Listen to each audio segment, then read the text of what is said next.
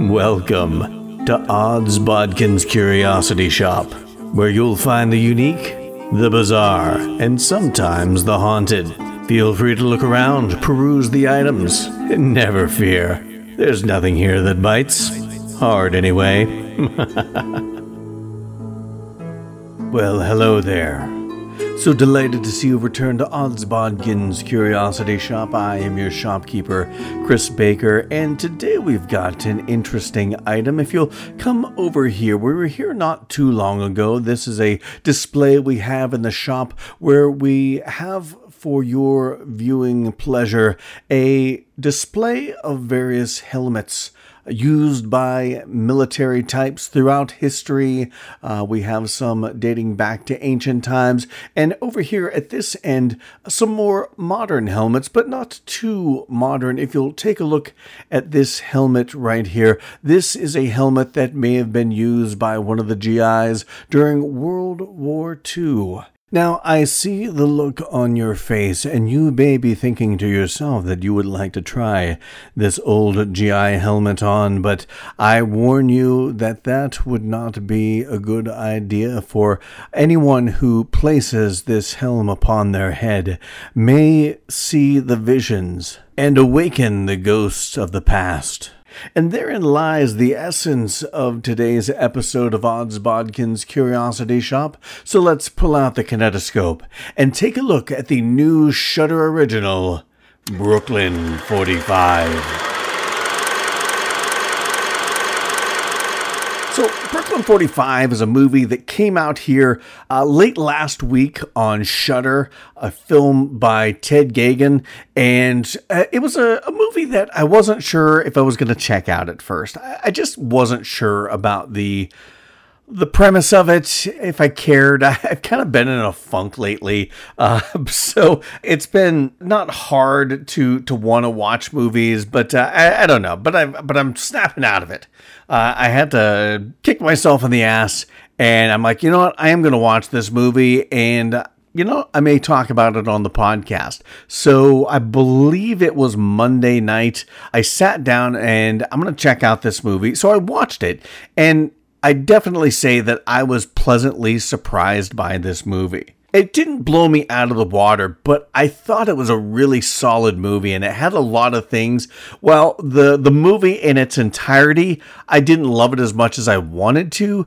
The individual parts are, I feel, greater than the sum of those parts, if that makes any sense. There are a lot of things to really like about this movie, even if the movie in its entirety didn't really hit me as much as I wanted it to, or hit me in the places that I wanted it to. And we'll explain that. Like I said, not to say it was a bad movie, because I did enjoy this movie, but we'll get into the nuts and bolts of that. But here's a quick rundown of the movie before we get into the spoilery section. It's a group of military veterans, military people who are at the end of World War II. I can't remember how long it's been since the end. It's been under a year, I believe, since the end of World War II. And these vets, these Army men and women, are meeting for cocktails. And then, of course, cocktails turn into, let's have a seance to commune with the dead wife of one of our main characters. And then this seance turns into a situation where the ghosts of their past are coming back to haunt them, figuratively and in some cases most literally. But this is a movie that has a lot going on for it as far as themes. It talks a lot about political issues, religious issues, social issues, but never really feels like it's beating you over the head with any sort of moralistic, hey, this is what you should believe. It just throws all this out there and kind of lets you chew on it yourself. And I liked that about this. One of the things I enjoyed about this is that it dealt with a lot of issues, but never really gave you the answer as to what you should feel about this for any reason or another. But it just laid it out there, presented it to you, and allowed you to make up your own mind, which I appreciate that in a film, whether it is a screenplay or a filmmaker that's putting something out. Another thing I really liked about this, and it made this very interesting, that this was like one of those old school chamber plays, or I've heard Ted Geoghegan describe this as a chamber drama. Of course, a chamber play is a play where there are no sets or costumes. It's a small space. You get a small number of actors, and they're just out there performing. A 3-act play, all in the confines of one space, and like I said, one small cast with no real changes in set or costume. And that's kind of what you have here. The bulk of this movie takes place in one room, which made for some very interesting aspects to this movie from a visual standpoint while you're watching this, and from a technical standpoint in the making of this movie. This all takes place in this main room. The only other shots we get are outside the house, the hallway leading into the room, and that's it. And you spend very little time outside. You spend very little time in that hallway. The bulk of this movie, 95% of it, all takes place in this one parlor. And so from a technical standpoint, as a filmmaker, the fact that Ted Geoghegan and the art department, and I know he's given a lot of credit to the art department as to creating this parlor, and they did it from the ground up. This wasn't an already made house that they just filmed in. They built this parlor, and they filled it with all the different odds and ends and pictures and little tchotchkes and items all over the walls and on the shelves and the mantles. And the room looked really lived in, and the room looked very stunning visually. There was a lot to catch. It's one of those movies where you could watch it numerous times and notice different things each time inside this room. So I think that was a really smart aspect of filming it like this. You're filming in one room, and you have to make this room visually interesting, or else it starts to feel boring, it starts to feel claustrophobic, and it starts to feel uninteresting. No matter how well the actors are doing, you have a space that just no longer draws your attention anywhere. And they did a really good job with taking this small space and creating a space where there's always something that's catching your eye beyond just what is going on with the actors interacting with each other. And the room was created in such a way that each section of the room felt like a different place. There's the section of the room where they're going to get their drinks, and there's a little chair there, and then it's kind of its own thing. Then there's the table in front of this kind of mantle that has all these things on it, and that's kind of its own space. There is the doorway leading to and from this room that almost feels like its own space. There's the window off to the far side of the room that feels like its own space, and then the radio area, which kind of comes into play. So there was lots of spaces within this room, and even the closet that we get introduced to. A lot of space within this small space that made you feel like, okay, I'm not going to a different room, but each section of the room felt like its own self-contained world that, like I said, things didn't feel boring. Things didn't feel claustrophobic. Things didn't feel like, oh, okay, we've been in here for an hour and the scene hasn't changed. So I thought that was a really interesting aspect of this movie as well. So before I get any further into this, I do want to warn you, we are going to have some spoilers. If you haven't caught Brooklyn 45, catch it. It's on Shudder right now, and then come back and hear what I think about this movie.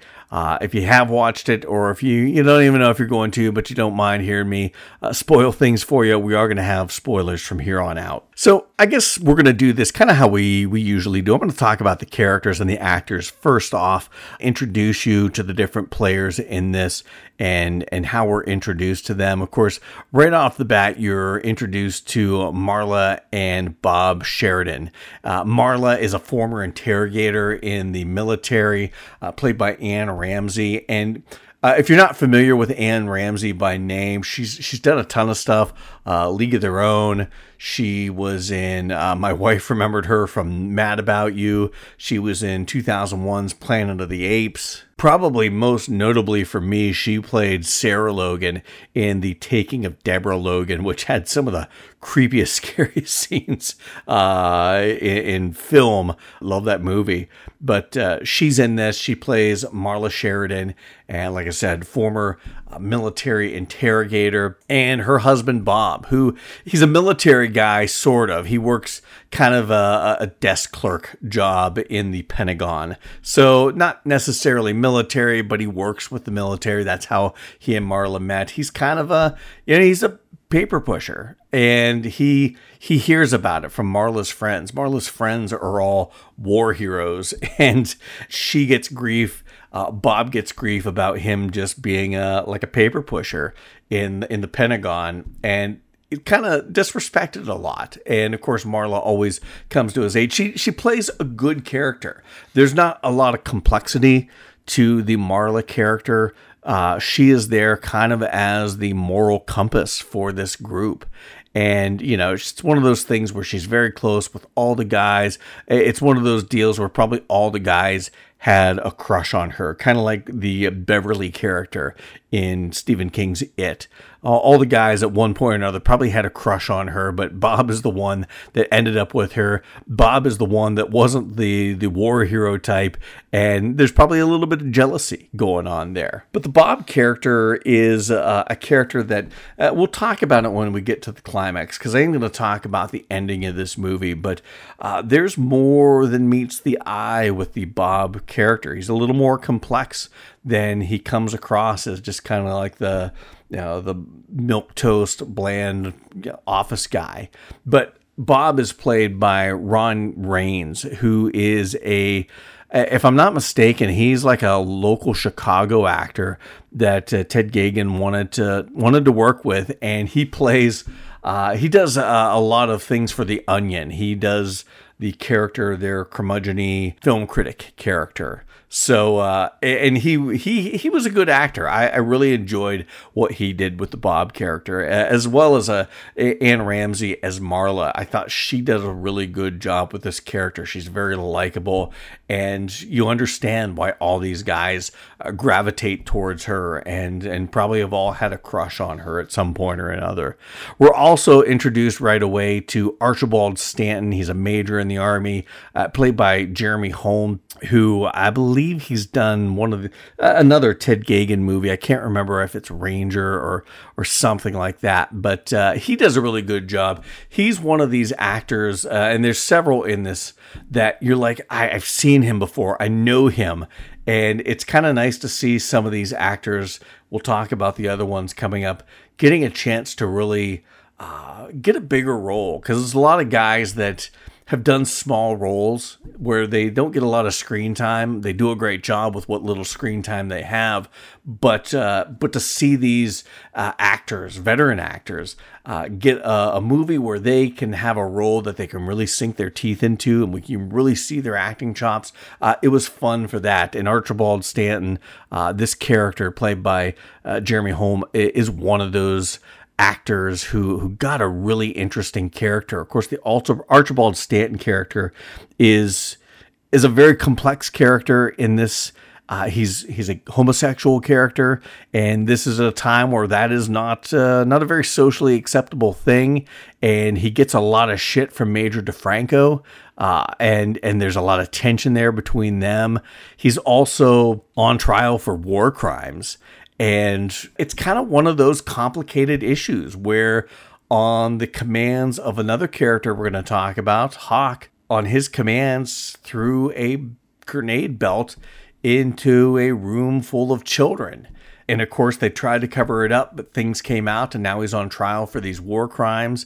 And all these guys above him, Major DeFranco, Colonel Hochstadter, are all saying that they're going to protect him, but you almost wonder if maybe they're It's all lip service. And the Major Stanton character is very interesting because he's not a bad guy. At first, he seems a little pompous and arrogant. One of those guys, a good-looking guy, and, thinks the whole world is going to be charmed by him.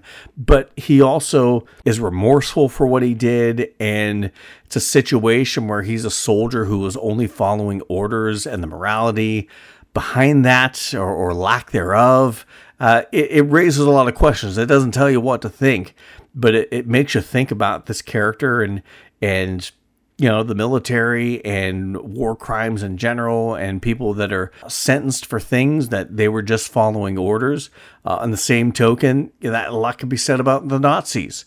We're just following orders, and can you blame them or not? It really creates an interesting topic to discuss. I think this is one of these movies that is a great conversation starter. And I like movies that don't tell you what to think, but set out a scenario and let you talk amongst yourselves sort of situation. So the Archibald Stanton character, very complex, very interesting, very well played by Jeremy Holm. There's also Larry Fessenden, who plays Colonel Clive Hochstadter, and he is probably one of the standouts for me in this movie. He apparently is a very close friend of the writer-director Ted Geoghegan. They apparently live close by. He's done other Ted Geoghegan movies. But Larry Fessenden, fantastic job with this role. And he's one of those actors that has just been in about everything. He was in Session 9, Cabin Fever 2, one of my favorite vampire movies, Stakeland. He was in Ted Geoghegan's We're Still Here. Just a fantastic filmography and a fantastic actor. And he's one of those actors that you see him doing a lot of bit parts. So it was nice to really see him get to stretch his legs and stretch his acting chops and really put on a show. And like I said, probably one of the standouts for me. But his character, Clive Hochstadter, again, another very complicated character. He's the military commander that told Archie to throw the belt of grenades into the thing with the kids, but he's also a haunted man. His wife had recently committed suicide because no one would believe her because she's accusing her next door neighbor of being a Nazi, and that's really kind of the MacGuffin that spearheads this whole thing. He's trying to contact his wife, who has just killed herself, I believe 6 weeks prior. It's very close in proximity as to how far along it's been since she killed herself, but he wants to contact her with a seance, and things get a little more complicated as that seance progresses. But another one of the big characters is Major Paul DeFranco, played by Ezra Buzzington, another actor who's just been in a ton of things. He was in Fight Club, The Prestige, Ted Geoghegan's movie Mohawk. He's going to be in that upcoming film Dark Harvest. But again, another actor who just, he gets a lot of these small bit roles, but it was interesting to see him in something bigger and meatier. And this character, Major Paul DeFranco, was definitely a character that he could stretch his legs with as far as acting goes, because this character is very much probably the only character that really felt kind of like a caricature. He was the hard-assed, ultra-patriotic, alpha male military guy, and it bordered on parody, but I think he did a really good job finding that balance between being a caricature, being a parody of this type of character, and being real with this character. And this character also acts as a bit of an antagonist in this movie, because once they get trapped in this room, he is probably the one, he's essentially the one that's right, but just being right doesn't make what you have to do to get out of this room right. And he does a really fantastic job with the with the assholeness of this character, which I quite enjoyed his performance in that. And then, of course, there's Christina Klebe. She plays Hildegard Baumann. She is the neighbor of the Hochstadters that Clive's wife thought was a German spy. And I liked her character because you were never quite certain. She swore up and down, and even when the Marla character interrogates her and is stabbing the tip of her finger with a pin to make her talk, she insists that she wasn't a spy, but then she would say little things, and her delivery was such that always left you wondering, was it all an act? Was she actually a German, a Nazi spy? And I liked how her performance kind of left you guessing, left you wondering what you're seeing. Is what you're seeing actually what is going on? And, you know, as far as narration goes, no one felt like a reliable narrator throughout this whole thing. Hawk's crazy with grief. Major DeFranco's crazy with power. Stanton's just trying to do the right thing, but he's never sure what the right thing is, following orders or following what his heart and his head say. Marla always seems to want to do the right thing. Same with Bob. Bob wants to do the right thing until he changes his mind on what the right thing even is. And this Hildy character is a character that you can't really trust because you don't know if you can trust her, because there has been that seed of doubt planted in your mind that she is a Nazi spy. And as much as she protests, and I think that probably plays into some of the subject matter and some of the themes of this about essentially a main theme of this, and a very simple theme at that, is that you can't judge a book by its cover. Just because somebody is German in 1945 in Brooklyn doesn't mean they're a Nazi spy. But there again, just because she says she's not a Nazi spy and she seems simple and unassuming, doesn't mean she might not be a Nazi spy. Really, this movie is a bit of a mindfuck when it comes to the themes and what it's trying to say, because, and I don't think it is that, and I've heard some people saying it doesn't know what it wants to say. I don't think it's that. I think it's trying to say, here's the world.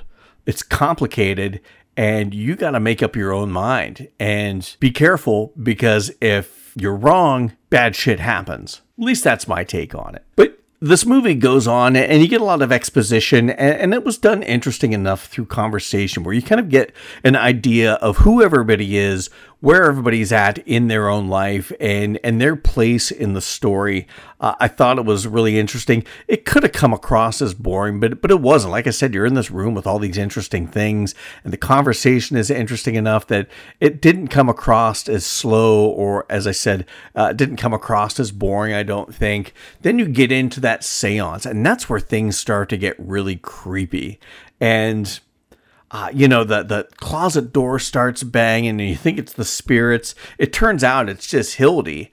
But part of me wondered, well, I'll get to what I wondered a little bit later, but I think the seance is where this really starts to become a horror movie, or at least elements of horror. And that had some really creepy stuff. The thing with the necklace was creepy. The hand coming out of the mirror was very creepy. And I like the effect on that. It almost had like a Ghostbusters, the woman in the library at the very beginning of Ghostbusters. It almost had that film quality of special effect. I dug that. That was kind of cool.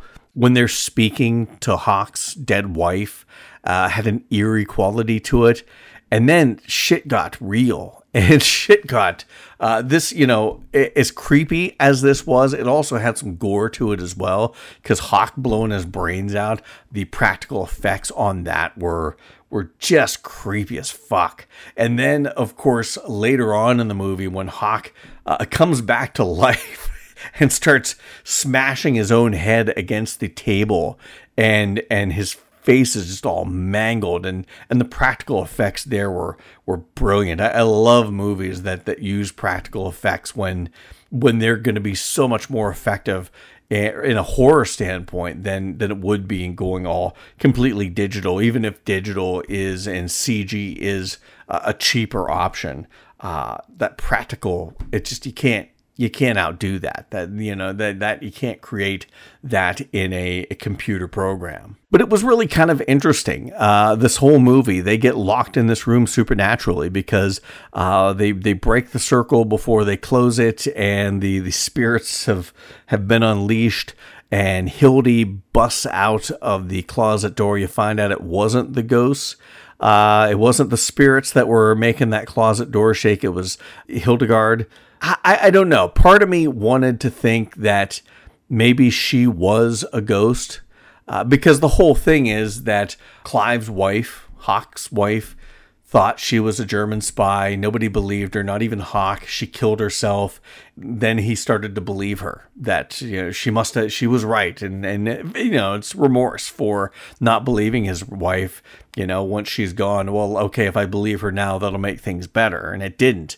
But he kidnaps her, and I thought it would have been interesting if, and played into the ghosts of the past coming back to haunt them, if that was actually a ghost, because she didn't show up until after Hawk killed himself.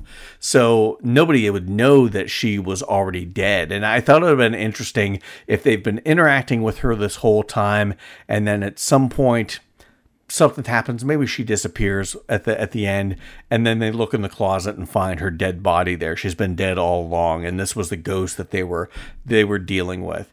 That's not how it went. I thought that might have been a little more interesting. And like I said, from a horror standpoint, it would have played a little more into the horror. But the ending as it was pretty horrific to a degree. But throughout this whole thing, that's generally the play on this. It's delving into the war crimes that were committed by Archibald Stanton and Hawk and DeFranco's involvement in those war crimes. It was about Major DeFranco, his hatred for Germans and anybody that wasn't a red-blooded American, and this notion that they had to kill Hildy to leave this room.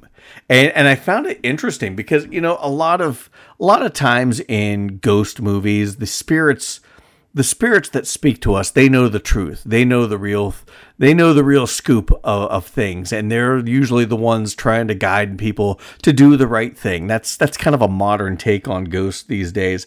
But in this situation, yeah, it was the ghost of Hawk's wife trying to convince them that they had to kill this woman to escape the room. Hawk, when he kind of comes back from the dead, he is convincing them that they have to kill her to leave this room. And it was very dark.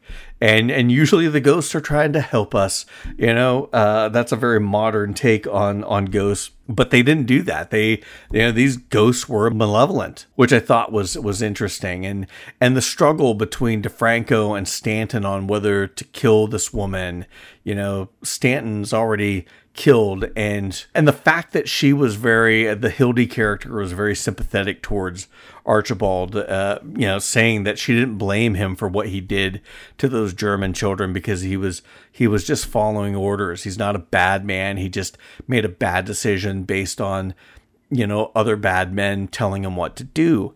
And that there again, it's interesting conversations it starts, but he's trying to do the right thing and keep DeFranco from killing her. And that whole struggle was very interesting. But then when the whole climax happens, where somehow Bob gets the gun that is in play throughout this whole movie, and he shoots DeFranco to keep him from killing Hildy, but then when Hildy goes to thank Bob, he ends up shooting her.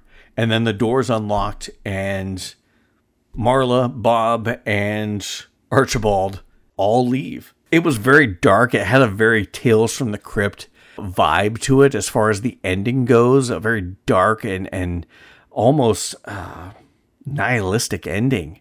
I don't know if it was supposed to leave you with any hope. Everybody's damaged by the end of this. 3 people are dead. 1 person's still facing war crimes.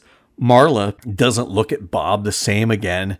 Bob's just thinking, I had to get us out of there. And it was a very interesting and complicated ending to a very interesting and well done movie. I guess maybe in talking this out in this stream of consciousness rambling of mine, I realized my big problem was the movie. I didn't know what it was trying to say, and there again, I think I've just talked myself into the notion that it really is not trying to tell you anything.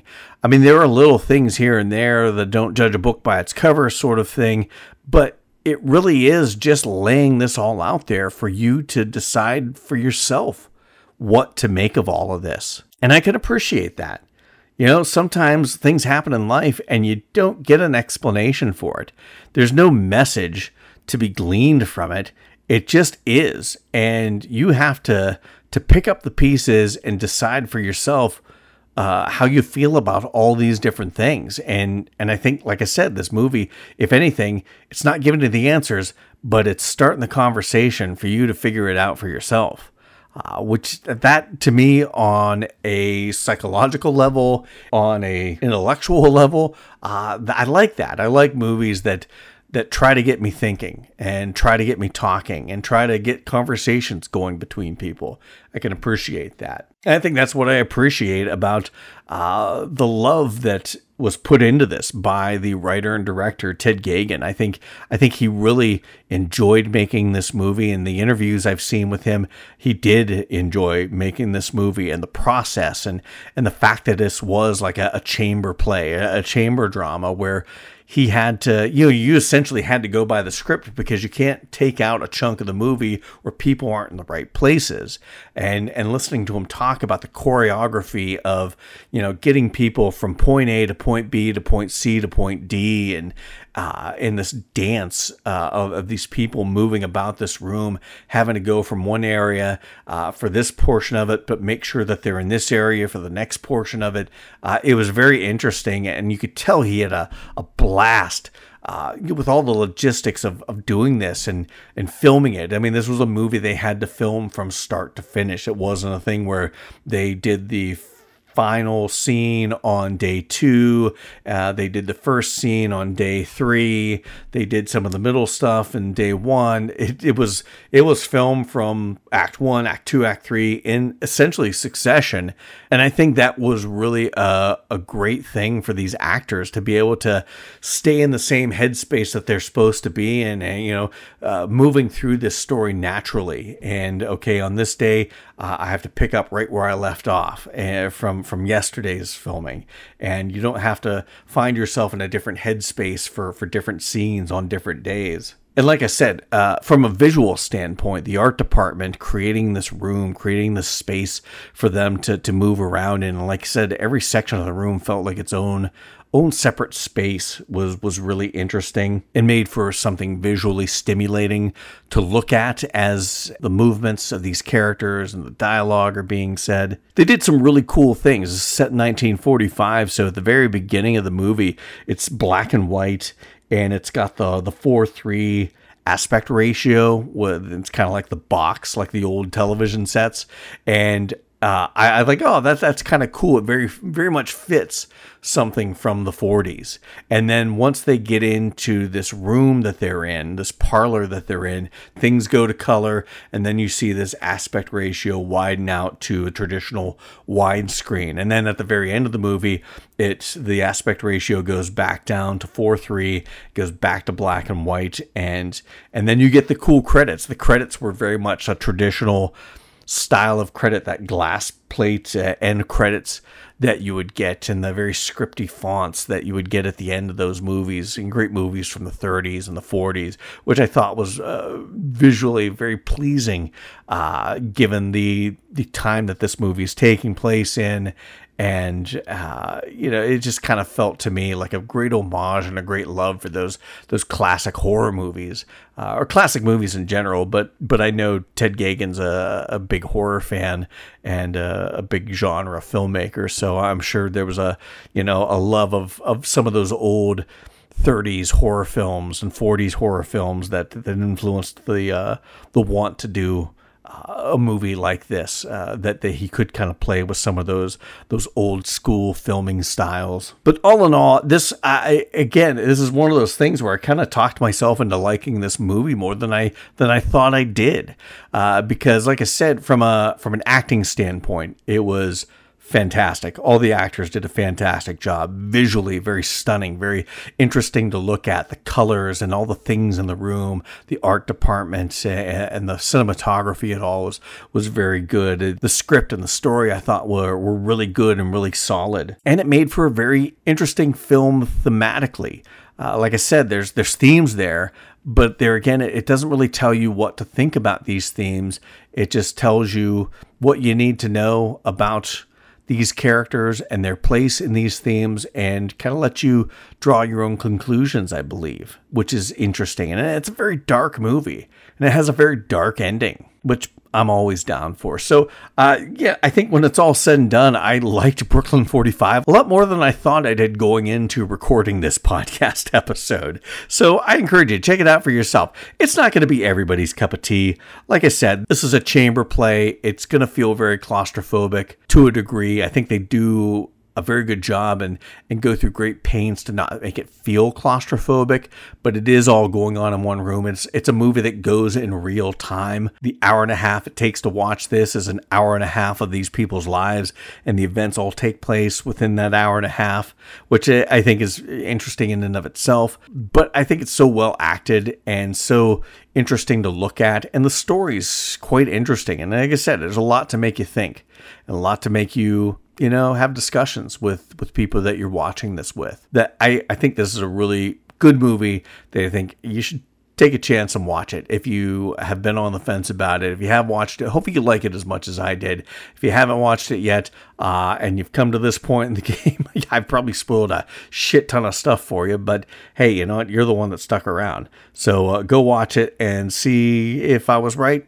Maybe I'm wrong about my thoughts on this movie, but give it a shot. I think it's definitely worth taking the hour and a half to watch Brooklyn 45. So I want to thank everyone for checking out my thoughts on Brooklyn 45. You can find out more about what's going on with Odds Bodkin's Curiosity Shop on our Facebook page as well as Instagram. Of course, on Facebook, always posting trailers and articles I find all over the internet about horror, fantasy, and science fiction, and all sorts of other things you try to find here and there. You can check out that on Instagram as well. And no matter where you listen to this podcast, please follow it, subscribe to it, like it, whatever you do, whatever you have to do, whatever your particular podcast platform calls it.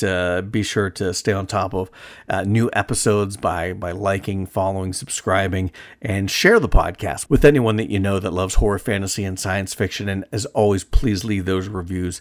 Those help immensely to get the word out about our podcast, and we do appreciate that. No matter what your review you leave, 5 stars would be great, but we always appreciate any feedback. So until next time, thank you for visiting Odds Bodkin's Curiosity Shop. We hope that you found something to your liking and visit the shop again soon. But even though you may come back, you never really get to leave Odds Bodkin's Curiosity Shop.